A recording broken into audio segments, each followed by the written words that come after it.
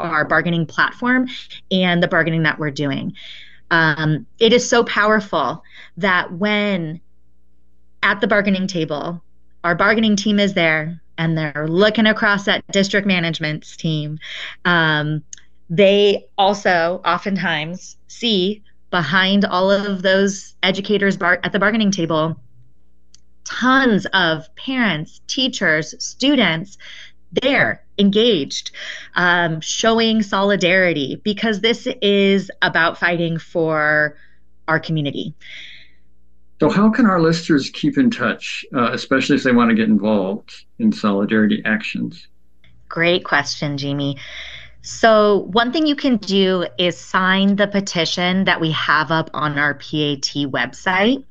You can find it if you just Google Portland Association of Teachers, Portland, Oregon. It'll come up and you'll see the petition on there. You can also, we made a bit.ly. So it's, if you want to type it in and go straight there, you can go to bit.ly/PAT support.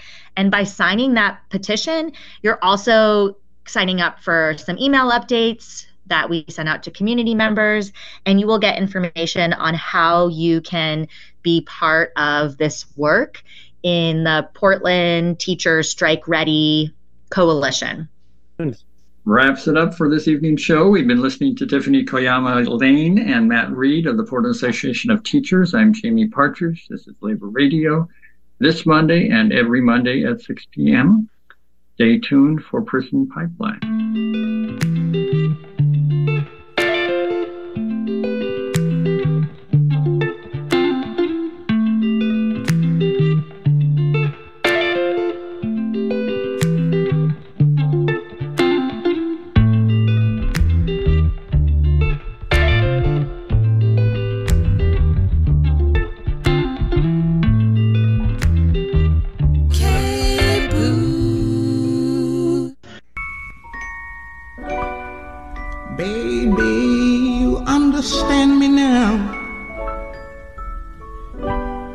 Sometimes you see that I'm mad. Don't you know no one alive can always be an angel? When everything goes wrong, you see some bad. But I'm just a soul whose intentions are good. Oh Lord, please don't let me be misunderstood.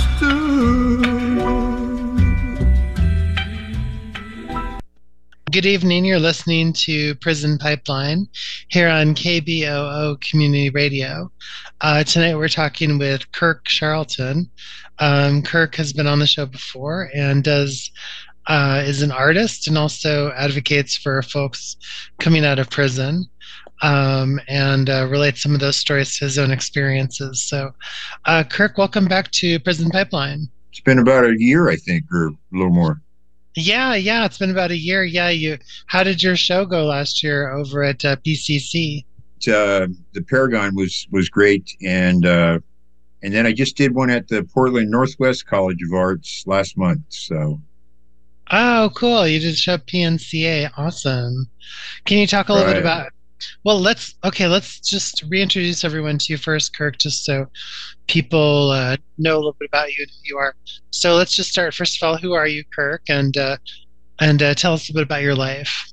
Yeah, I'm Kirk Charlton, and wow, it seems like I got a good cautionary story to tell, because I was born in Hawaii and I moved to New York, and my parents moved, and then we went back to Hawaii. So I bounced around and went to 4 different high schools before I graduated, and then just started getting in trouble at a pretty young age.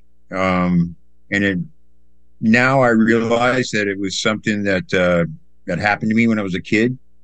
That I can't put all the blame on it for that, but yeah, we all go through something when we're a kid, and it depends on how we get over it, I suppose. But went to prison for quite a while. I did 25 years altogether, but I made a transformation, a genuine change. in my last set, and then developed a program, Art Inside Out, while I was incarcerated. And really the whole program was at the right time for me to I was creating a better life, and I was creating art at the same time. And so it just gelled together, and yeah, they implemented it while I was there. So kind of an anomaly for sure, but yeah, it's a good program. It's a great program. So Kirk, yeah, let's go back just a little bit. So when you first went into prison, where did you go in? Was it here in Oregon or was it out of state? And why did you first initially go? Yeah, so I stole a car when I was pretty young, and then and that was in New York.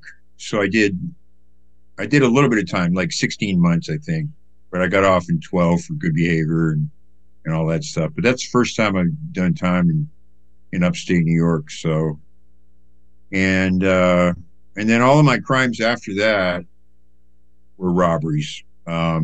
Yeah, that's pretty much it. I don't really have any. I got a UUMV and a bunch of robberies. So. And how did you end up in Oregon? You know, we were living in New York, and at the time, I really felt like we had a great family. Like a lot of the TV shows back in the late '60s were, you know, you had this family intact. You had a cat and a dog and a bird and all this stuff, and I had my brother and sister. But you know, I would hear my parents argue at night. And then it just got worse and worse. And then one day my dad said, okay, we're going to move back to Hawaii, because we always wanted to, you know, my mom was like a fish out of water in upstate New York. And so he sent my sister and my brother first, and he kept me for a little while. And then we were supposed to wrap things up and go back to Hawaii. But he left me on the plane, man. We got on the plane, and he said, you're the man of the house now. And I was 8 years old. So pretty tough for me. I mean, people go through a lot worse, I understand, but... So your dad left you when you were 8? Yeah. Yeah. In dramatic fashion, I would say. Yeah. But yeah, and then my mom remarried to my stepdad, and we moved to Oregon. He was originally from Newburgh, McMinnville area. So you're basically from up here. Yeah. Pretty much. Yeah. Pretty much. That's cool. And so your last stint of time you did, Kirk, how long did you do and where did you do it? Okay, so my last bid I did in the state, and I was at EOCI for the majority of the time. And then I went to Salem to a minimum camp at the tail end there. Yeah. So. Oh, great. And how long have you been out now? Wow, I've been out almost 4 years. This November will be 4 years. Oh, that's great! Congratulations. So let's talk about talk about your art, and let's talk about some of the developments in the program. Just to kind of recap, I'd like to just do a little bit of recap of stuff that we've talked about before, just for our listeners who maybe aren't familiar with it. So first, let's talk about your history as an artist. When did you start making art, Kirk? Well, you know, I remember the day I was called an artist. I was 6 years old. We were in upstate New York. Parents were out and about, and they left me and my sister and my brother at my grandmother's house. And I was always doodling. I was one of those kids that had all the crayons spread on the floor, you know, and my legs kicked up behind me and tongue sticking out, and just really getting into my coloring. And then I remember thinking, you know, who made these lines that I'm coloring in between? You know, I'm so worried about going past them or up to them and all that. And so I started sketching a little bit, and I drew a horse being stung by a bee. And then I gave it to my grandmother. I thought, wow, you know, she probably appreciate it. And she could have said a lot of things, you know, like, oh, this is great or whatever. But her eyes got, man, like they got huge. And she said, Kirk, this is wonderful. This is amazing. This is unbelievable. I'm going to hang it on the refrigerator, and I want you to draw me something else. And she called me an artist. And you really got to watch what you say to kids because they can run with it. So, especially your grandma. Yeah, your grandma is totally going to make you an artist. Yeah. Yeah, and so I was doing art before I went to the joint, and quite a bit. So. Yeah. Did you do art did you do art in high school? Did you take any art classes in high school? Funny thing in New York where I graduated, I actually got kicked out of art. I don't even remember what the deal was on that, but I think I was just goofing around a lot. But when I was in Newburgh High School, I was doing some of the murals in the weight room and stuff like that. So. Oh wow. Yeah. But art gives you back, or art loves you back. If you love art, it definitely loves you back because so many benefits from just drawing anything, really therapeutic benefits. So. And let's talk a little bit about your art. Since this is radio, I'm going to try to help our listeners kind of understand, like in their imagination, if they could see your art, what would they be seeing? So, first of all, let's talk about what kind of mediums do you like to work in? Are you a painter? Do you like to draw pictures? Do you work with pencils? Well, I draw really good. I'm not bragging about it, but I believe that drawing is the key. It's the fountain. It's you can learn how to you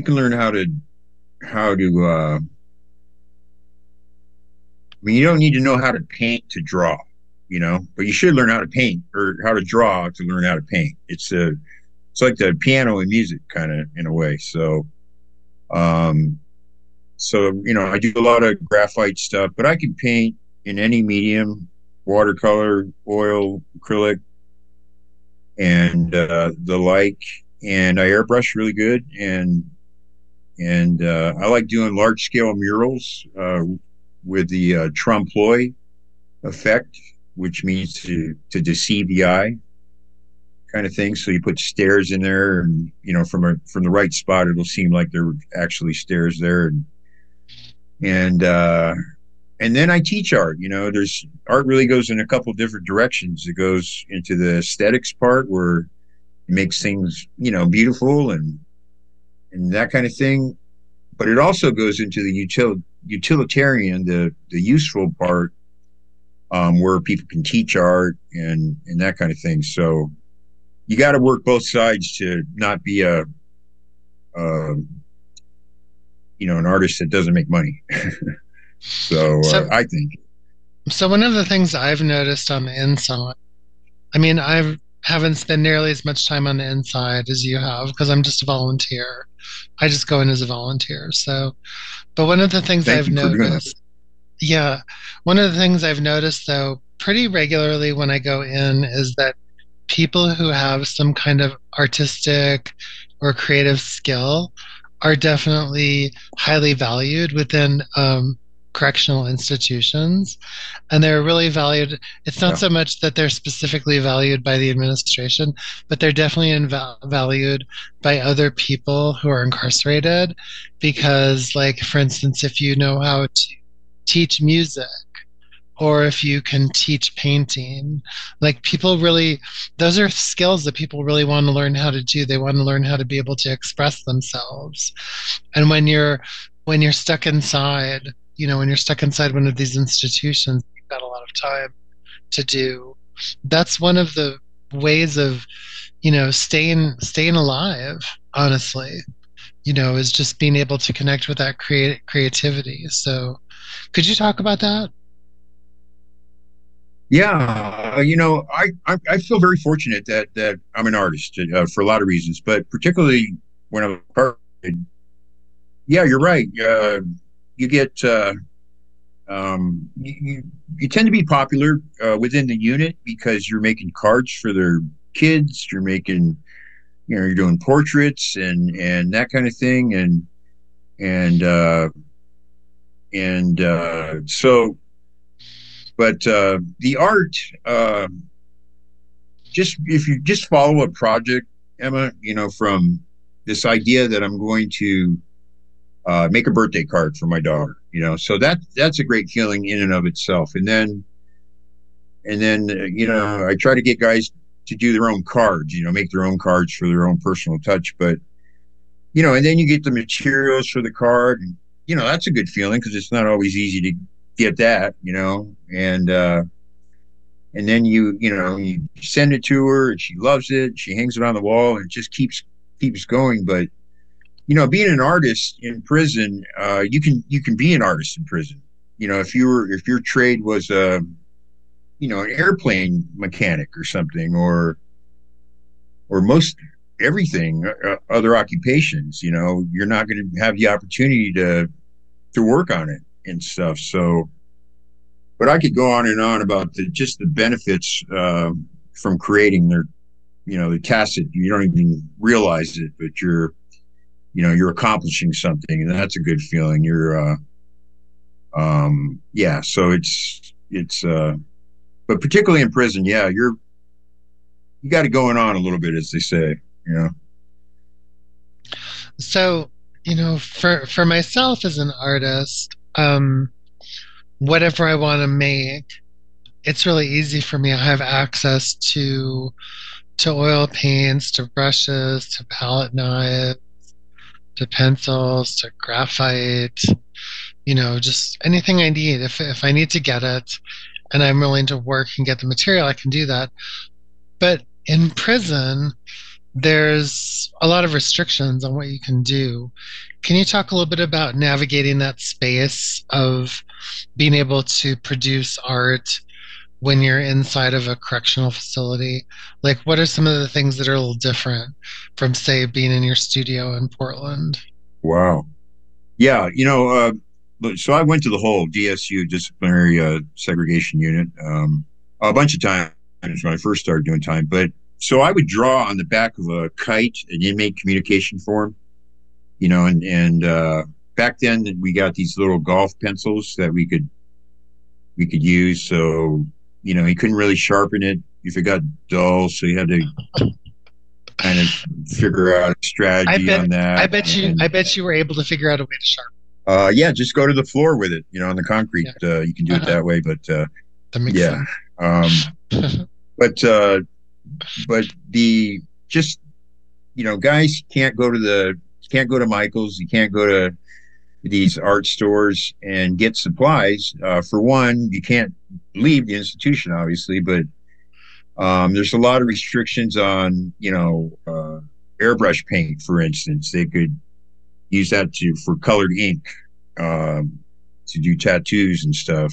They've done it before, so.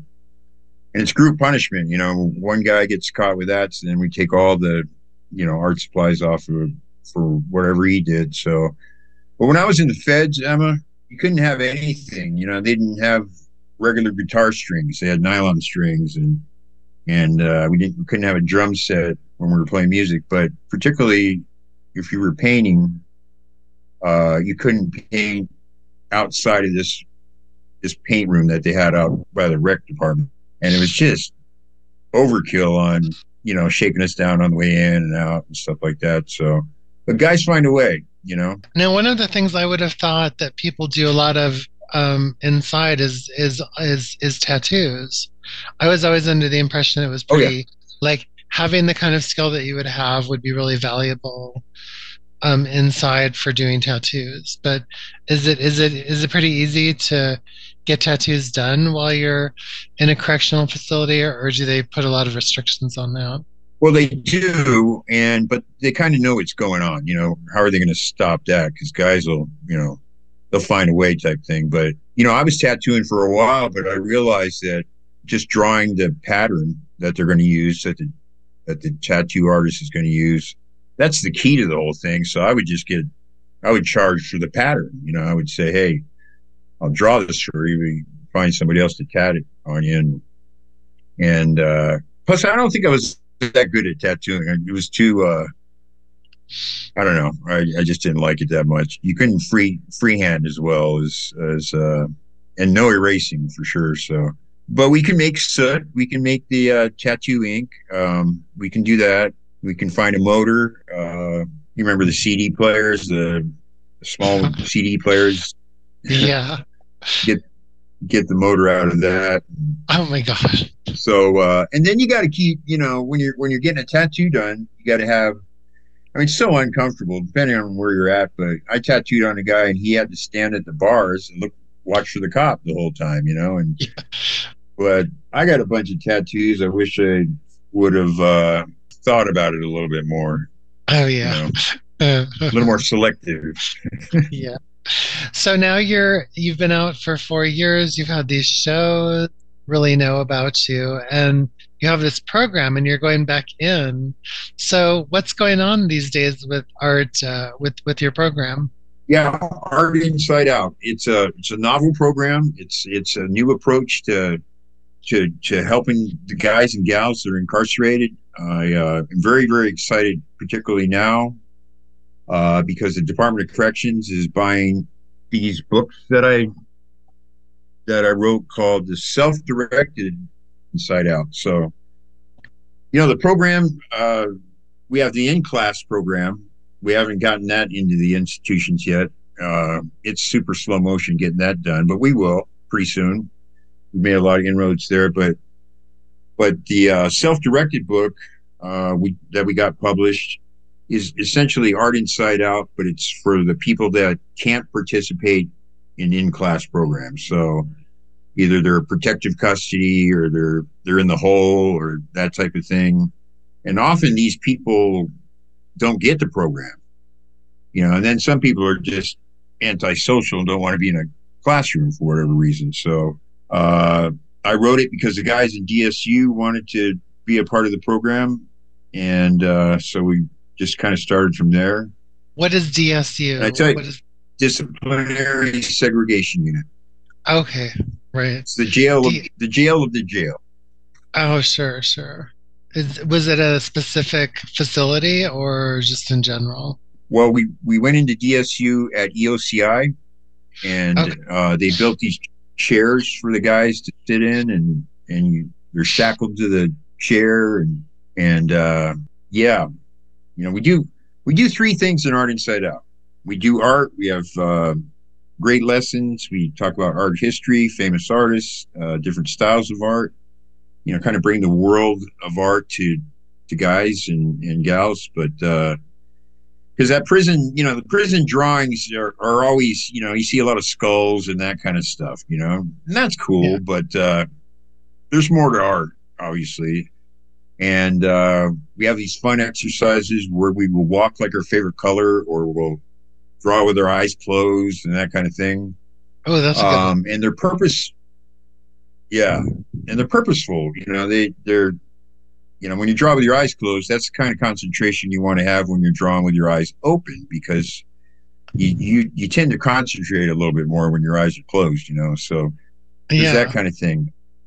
And then the second thing we do is we go over my writings on the connections between art and life. So when I was creating a better life, Emma, I was also trying to make my art better, right? And I saw these parallels and these connections that were happening, and I started writing notes. But the word sufficiency is one of the ones that we talk about in Art Inside Out 1. There's 36 writings altogether, but the word sufficiency means having enough, and you feel like you're enough. You can get things done. You got a good inner dialogue about yourself.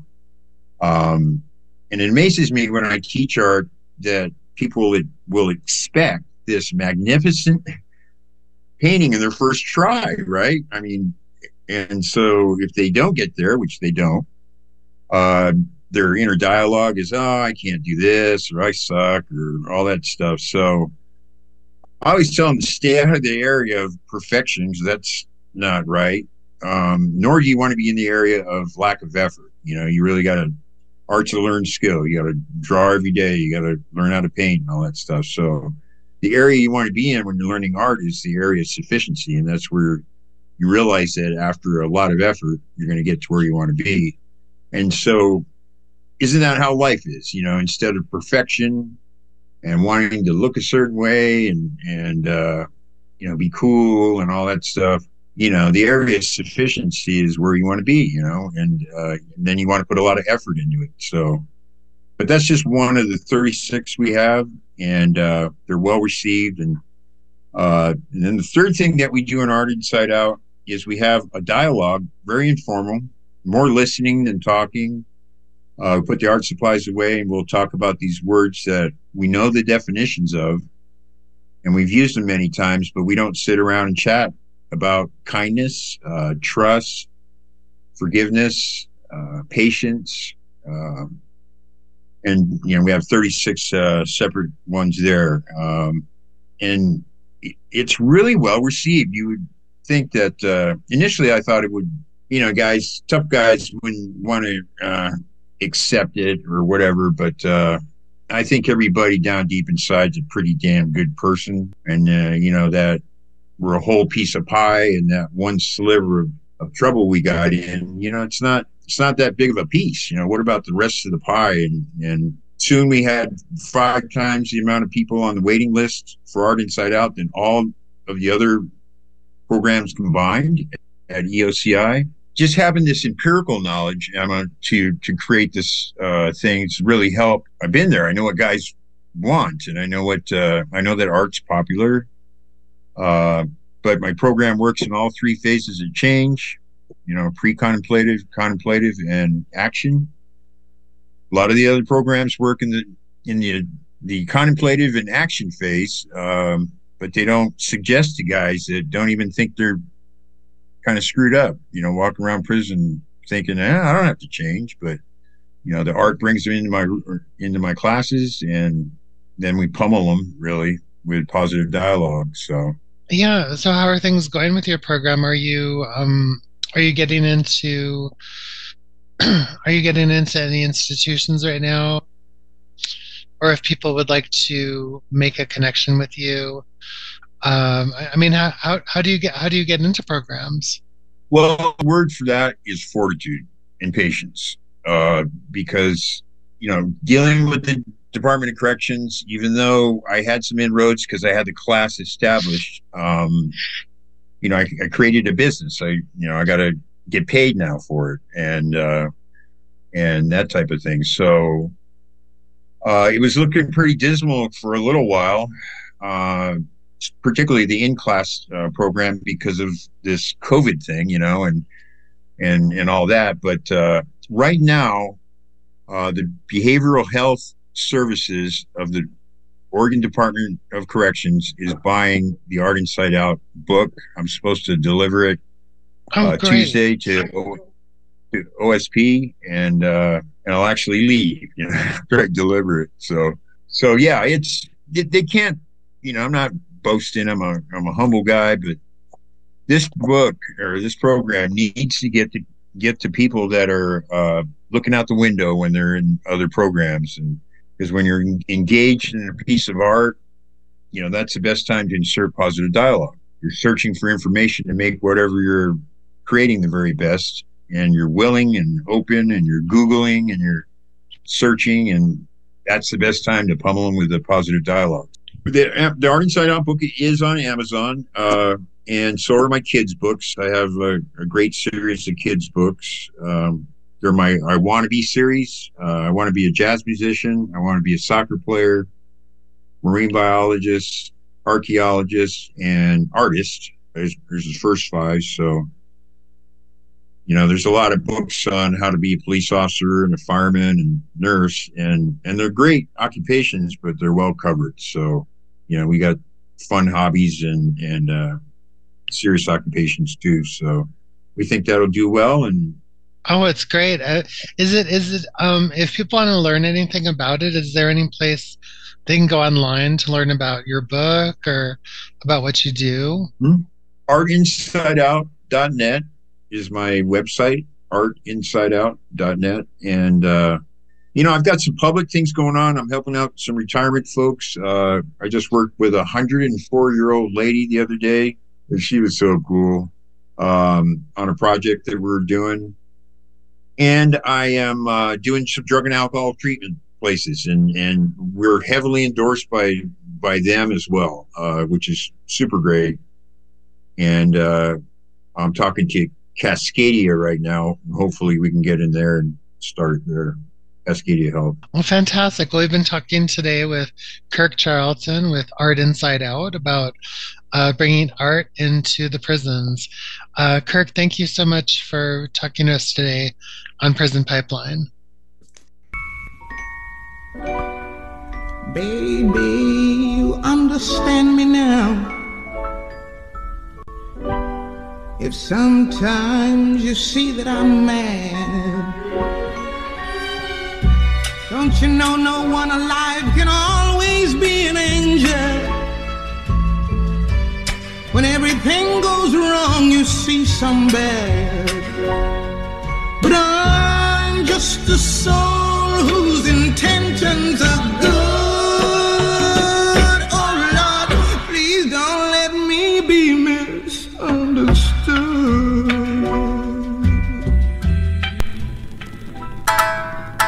You are listening to KBOO Portland on 90.7 FM, K282BH Philomath on 104.3 FM, and K220HR Hood River on 91.9 FM. This is a journey into sound. Brought to you in living color on WTDR.